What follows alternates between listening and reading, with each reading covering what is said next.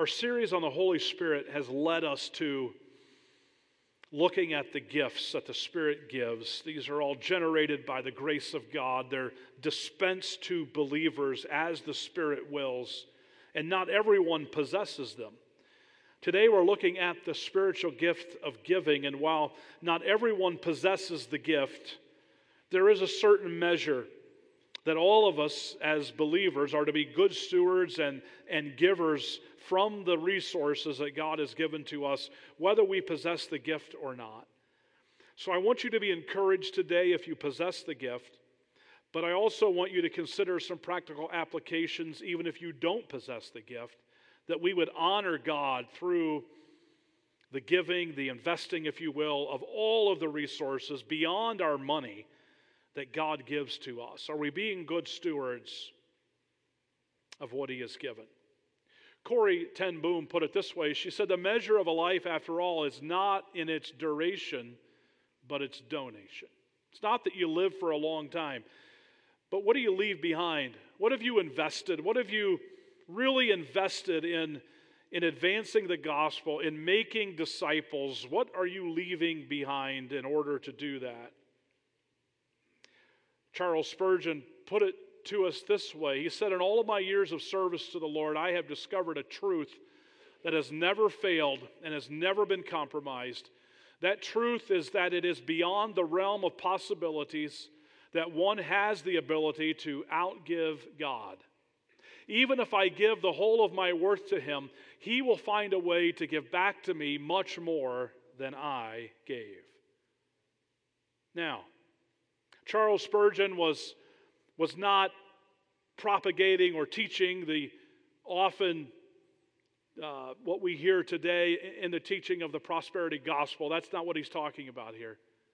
We do find in the Scriptures this idea that as we hold loosely the good gifts that God's given to us, they could be money, talents, abilities, our giftedness in itself, all of the other resources that we have, whether they're spiritual or material resources. We hold those things loosely and we heavily invest them in kingdom work for the making of disciples, for the advancing of the gospel.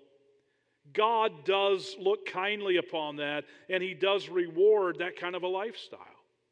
It doesn't mean that you will receive wealth from Him and that you'll be wealthy and that you'll have excess and abundance. No, in fact, quite often those people who give away all kinds of abundance and don't keep but just very little for themselves, they forfeit any hope of wealth at all. So it can't mean that.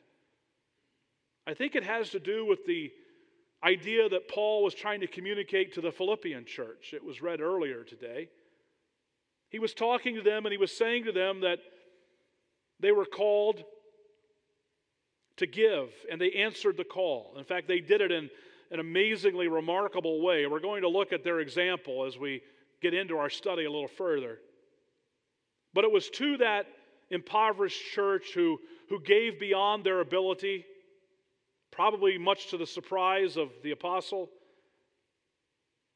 that this promise was made. You remember that promise? My God shall supply all of your need according to His riches and glory by Christ Jesus. They were promised that God's abundance was going to be given to them in such a way as that they would have all that they needed if they were generous. And as they were generous, that was a promise that was given to them. They were sacrificially generous, and so God promises to take care of them. I think that's what Charles Spurgeon is talking about here. He certainly is not talking about health and wealth coming your way and you having excessive abundance in material wealth. But God does make that promise, and He does supply the needs of His children who are generous. John Stott reminds us of these words. Christian giving is to be marked by self-sacrifice and self-forgetfulness, not by self-congratulation. It's all selflessness. It needs to be motivated to be proper and effective. It needs to be motivated in this way, but yet how often can something as good as giving be perverted because of a wrong motive? So as we talk about giving today and exercising the gift, I want you to consider your motivation for doing so. There are many who want to be noticed for their giving. They want recognition. They want some form of being recognized and something out of their giving. And so that's what's motivating them to give. Yet we're reminded it's really about self-sacrifice and self-forgetfulness. We're going to look at a scripture that really brings that home today and reminds us of a proper motivation in giving. It's sad, isn't it, that our human hearts are so deceptive that we can even make giving self-centered and all about us? Isn't that sad? We need to avoid this. A giver's basic motivational drive is to conserve and share resources in order to meet needs. Givers take special delight in discovering needs that others overlook and then meeting those needs. And maybe some of you are saying this morning, that's me. I love that. Well, maybe that's an affirmation that you have the spiritual gift of giving. You remember the illustration that we shared as we got into the series of the scene of a large family gathering following a great meal together, and someone's bringing the dessert out of the kitchen and somehow stumbles and loses the dessert and it falls in the floor. And I ask for you to consider, what is your initial response to that, right? Some of you would say, I'm out of here. I'm going to go buy another dessert because as good Americans, we don't skip dessert, right? So I'm going to go get the dessert and I'll buy it and I'm bringing it back and we're going to have dessert. It doesn't matter. I'm out of here. Some of you would do that. You would take of your means, you'd go buy something, and you'd bring it back. You may have the gift of giving if that's how you look at that situation. Others of you have different responses, and we've been through that and pointed out how that may affirm your giftedness. Holding the resources loosely, using them, right, to provide something that is needed in the moment, and just spending, investing, utilizing, leveraging the resources that you have. The gift of giving. Let me give you some basic principles. We're going to get into this. These are basic principles. And then we're going to talk about things that describe, characterize those who serve well with the gift of giving. And then we're going to look at an example in the Macedonian churches. So we're going to unpack these compartments. But as I begin, I just want to share some basic principles about giving.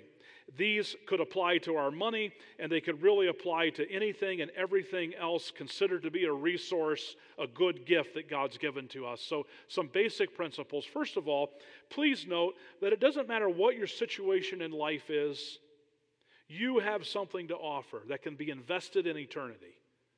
You have something that's valuable to God. You may not have a lot of money as you sit here today, and you're going, yeah, I give to the church. I give as much as I possibly can. I don't have a lot, but, I give my widow's mite. I give as much as I can. Let me encourage you to go beyond just your money and think about what other resources you could leverage and invest to advance the gospel and to make disciples. You can heavily invest in kingdom work and not have a lot, especially when it comes to material resources and money. You can heavily invest just through the other resources that God has given to you. So you may feel like you're in poverty today. You look at your financial situation and go, man, I'm in poverty. I don't have a lot. I just want to say to you, you're important to God. It doesn't matter. You are important to God. And what God has given to you is valuable for the sake of eternity. And I want to encourage you, even if you just don't have a lot, that you would consider how God would have you use and invest what you do have and just do it for His glory regardless. Maybe you're on the other end of the spectrum this morning. You do have a lot. God has just abundantly blessed you. You've got more than you need, maybe more than you could ever use. And I want to encourage you in your stewardship of those things, that no matter what your situation is, one end of the spectrum to the other and everything in between, you possess resources that are valuable and that can make a difference in eternity if we together purpose to hold them loosely and invest them in kingdom work. So regardless of our situation, regardless, We are called to this activity. Some do it through the giftedness. Others who don't have it develop it anyway and give. We also will see that giving is to be done with generosity. We're not to be doing it in a stingy way. We give just enough, right, to appease our conscience. Just enough. Or maybe we don't give at all because we think everyone else will take care of it, and so we don't give at all. No, giving is to be done generously. You see on the table in front of us this morning, we'll partake of the elements, the broken bread and the juice in a little bit. And this, of course, is an example and a display today of incredibly generous giving. It's unbelievable, isn't it, to consider what the table symbolizes today? For God so loved the world that he gave his one and only unique Son. That's the demonstration of his love. He loved us, so he gave to us this incredible, unbelievable gift. Would you do that? Think about it with me. You're in a situation. You can give up your child to be brutalized, murdered in a horrific way so that others would benefit. Would you make that choice?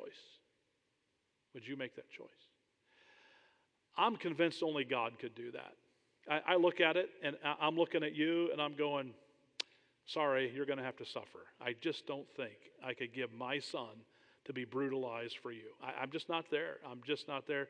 Stephen just wiped the sweat off his brow. He's very happy for that.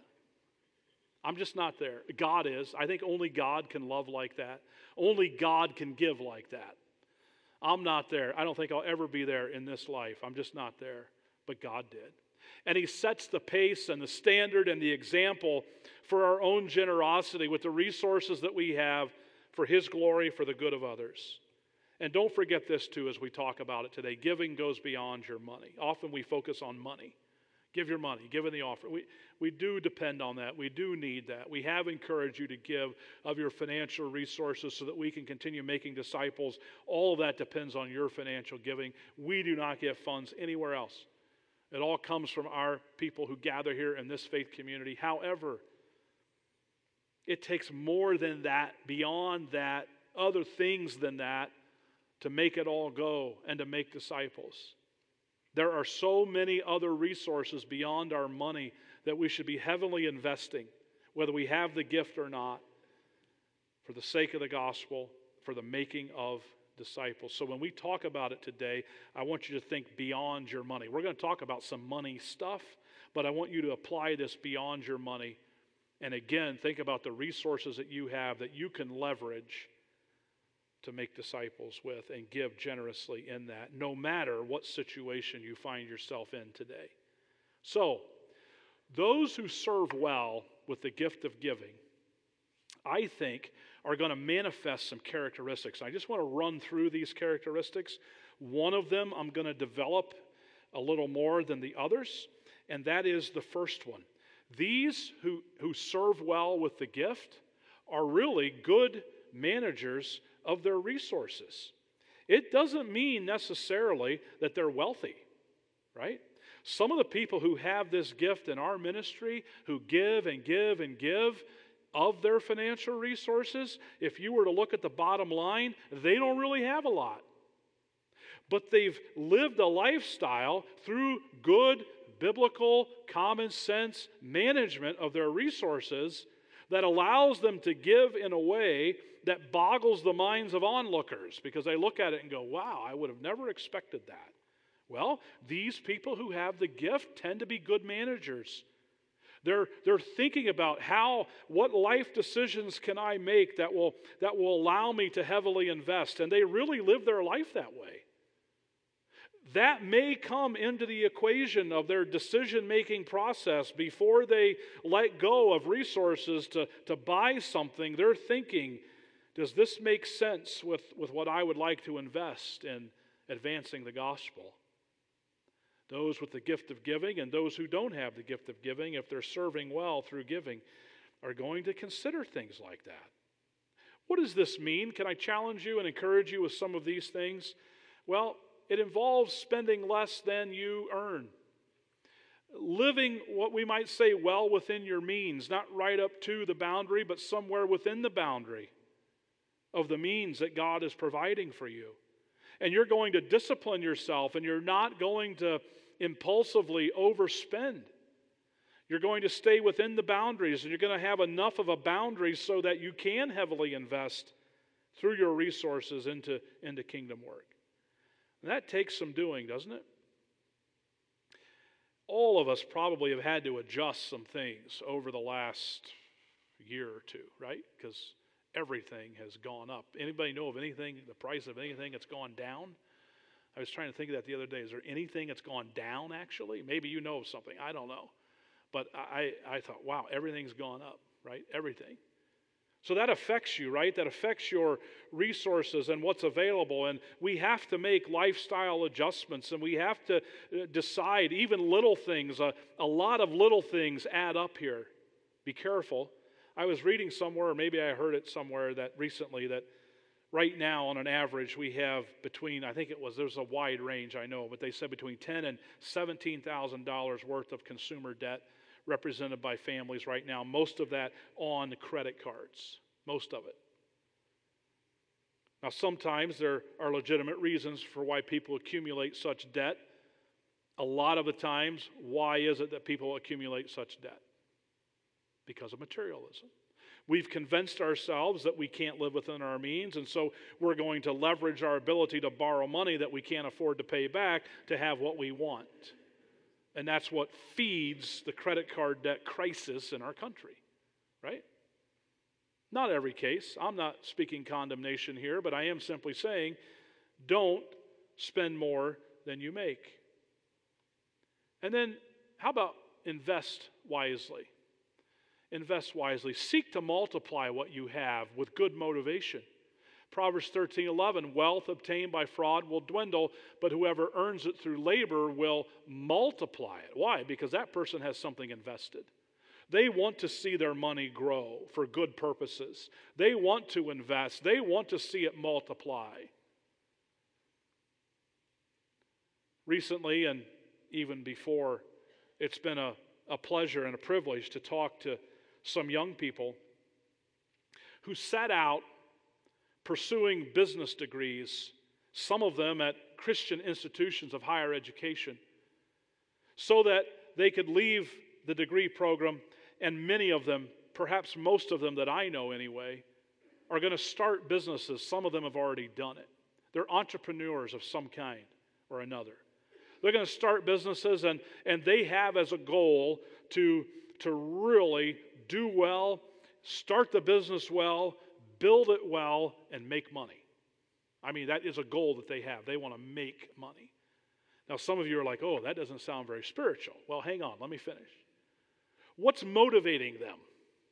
They're starting businesses as young entrepreneurs with good training from their colleges and universities for the express purpose of making money to heavily invest in advancing the gospel and making disciples. It's cool to talk to these people. I mean, they are built differently than a lot of people that you'll ever talk to when it comes to being successful in this life. Because their plan is to give most of it away. And they want to make as much as they can to give it all away, or at least most of it, maybe not all of it, so that people can have the gospel in other places of the world, so that people can have Bibles in their language who don't presently have a Bible in their spoken language. And so that is their goal. They set out with that motivation. Some of them have a narrow focus. Some of them have a more broad focus. But they're investing and they're trying to build wealth for one goal, and one goal only, and that is to make disciples. I would say they have the gift of giving, wouldn't you? And I would say that even if you don't have that aspiration, or even if the Holy Spirit doesn't lead you in that way, it still serves as an example for how we should view our resources. In doing so, going along with spending less than you earn, obviously, that allows you to avoid debt, doesn't it? Proverbs 22:7. The rich rule over the poor, and the borrower is a slave to the lender. That consumer debt is certainly a master, a very cruel master that will keep you enslaved. So avoid it. Those who serve well with the gift of giving are thinking this as they make decisions on what they will purchase and what they won't, what debt they will accrue and what debt that they won't. And they are very careful with that because they're motivated by giving as much as they can to advancing gospel. And then, of course, these are those who give. In Ecclesiastes 11, send your bread on the surface of the waters, for after many days you may find it. That ties in with what Charles Spurgeon was telling us and with the promise that Paul made to the Philippian church, that as you have given, my God will supply all of your needs according to his riches and glory by, through, and in Christ Jesus.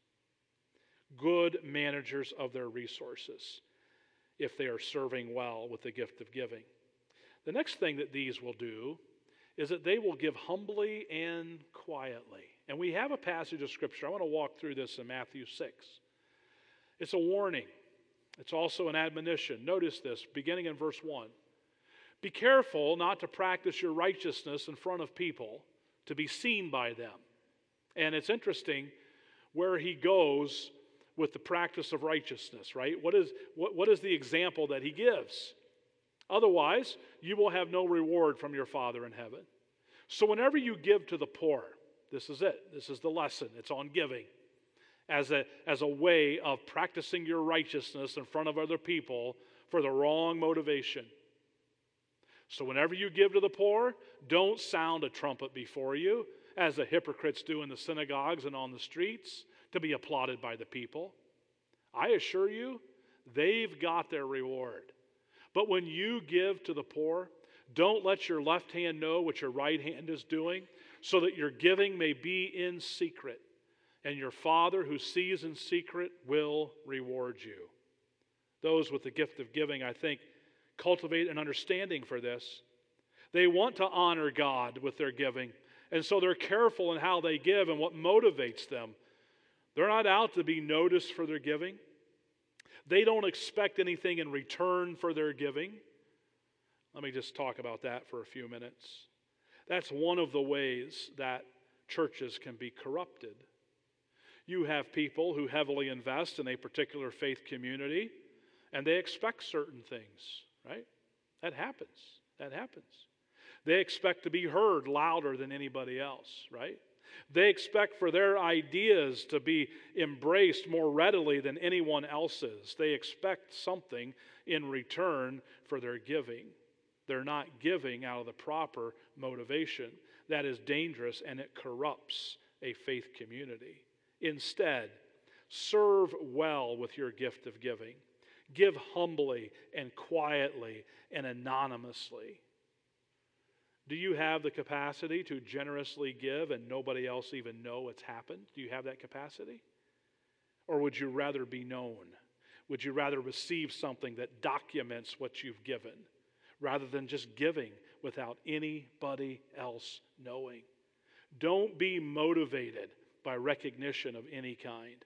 That's not humble, and it certainly isn't quiet. The next thing that we'd want to do to serve well with this gift of giving is to respond efficiently to what we'll call simple requests. You say, what do you mean? Well, let's look at Matthew 5. Give to the one who asks you, and don't turn away from the one who wants to borrow from you. Someone has a need, they're inquiring about this, it's in your ability to do so. Just respond efficiently. Don't make them beg for it. Don't turn them away in their need. They've asked to borrow or have some of your resources, and you certainly have them. Meet the need. Do it efficiently. There's not supposed to be a turning away here or a guilting or a shaming because someone is in need or making them beg so that their need gets met. That's all missing here. The idea is there's a need, and those with resources are to respond to that simple request in an efficient way. That's what glorifies God.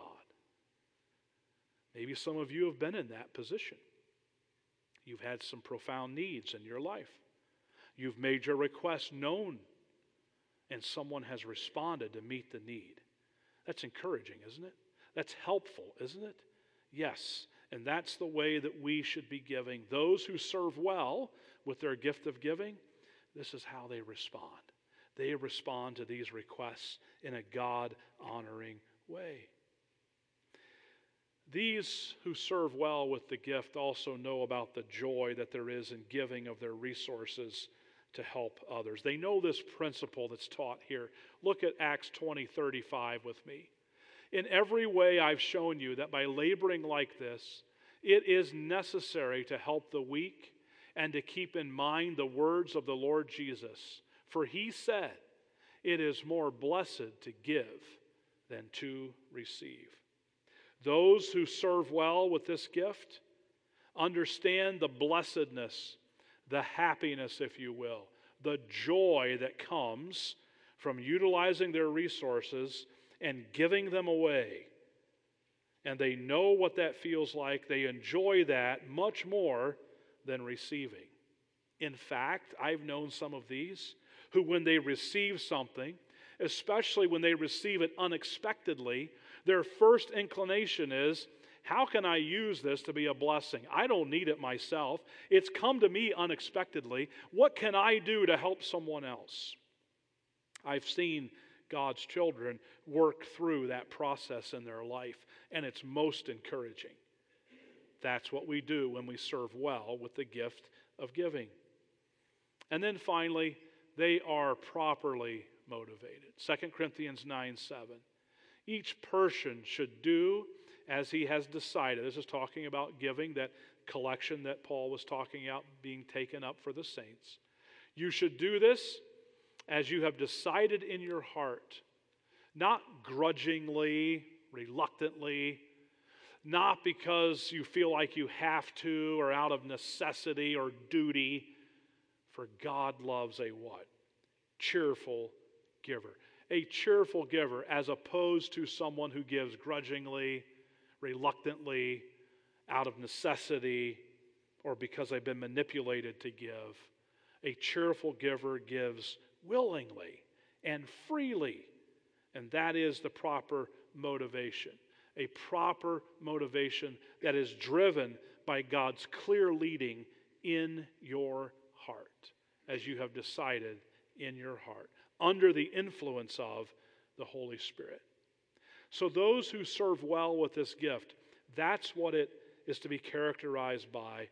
And as we close our time, this is what it looks like in real life, according to the Macedonian churches, as they serve as a good example. How did they give? Let me give you 4 characteristics here, 4 marks. This is what it looks like in full living color, if you will, to give in a properly motivated, generous way. First of all, as Paul gives us the record, these were people that gave in this way while being afflicted by poverty. You remember the principle? We do it no matter what situation we find ourselves in life, no matter what end of the spectrum we're on or anything in between. 2 Corinthians 8:2, during a severe testing by affliction, their abundance of joy and their deep poverty overflowed into the wealth of their generosity. They were poor. They didn't have anything to spare by human standards, and they blew Paul away with their giving. And they just poured it on generously while being afflicted. In that, they certainly gave more than they could afford to do so. More time, more money, more effort, more resources than they could afford to spare. 2 Corinthians 8:3. I testify that on their own, according to their ability and beyond their ability, they gave. Beyond their ability. How does that happen? Well, it's obviously energized by the grace of God, but it involves faith. If I'm ever going to go beyond my comfort zone, if I'm going to ever go beyond what I think that I can spare or afford to let go of, that means that I must trust God. I must have the faith of the Philippian church. My God will supply all your needs according to his riches and glory. Okay, God, I'm going to trust that. And I'm going to do the unthinkable. I'm going to go beyond what is expected, beyond what could ever be explained. And I'm just going to trust you. I'm going to need you to meet my needs because I'm going there. I feel strongly impressed to go there. Here I go. Meet my needs. That takes faith, doesn't it? Of course. These also gave with earnest zeal, with emotional investment. They begged us insistently for the privilege of sharing in the ministry to the saints. They wanted Paul to take this money and use it for their good and the glory of God. We are invested in this. We are earnest about this. We are zealous about this. This has reached our heart. We are motivated by our emotions. We're invested in this way. We want you to take this money, even though it doesn't make much sense for us to give like this. We're invested. They were all in their giving. And there was no turning back. There was no persuading them to do anything else. They were fully convinced of this. Finally, all of this was possible because they were truly consecrated, dedicated, committed to the Lord. What does 2 Corinthians 8:5 say? And not just as we had hoped. Instead, they gave themselves especially to the Lord. Gave themselves then to us by God's will. You know, there's an old hymn entitled, Is Your All on the Altar? You ever sing that hymn? You know that hymn? Usually it's sung during invitations where people are invited to make decisions about God's word in their heart and in their life. It's a good question for us to ponder today. Are we all in? Is our all on the altar? Is everything that God's given to us at His disposal? Hands off, loosely holding, all in for the kingdom, for the glorious gospel of Jesus Christ, for the making of disciples. Are we all in?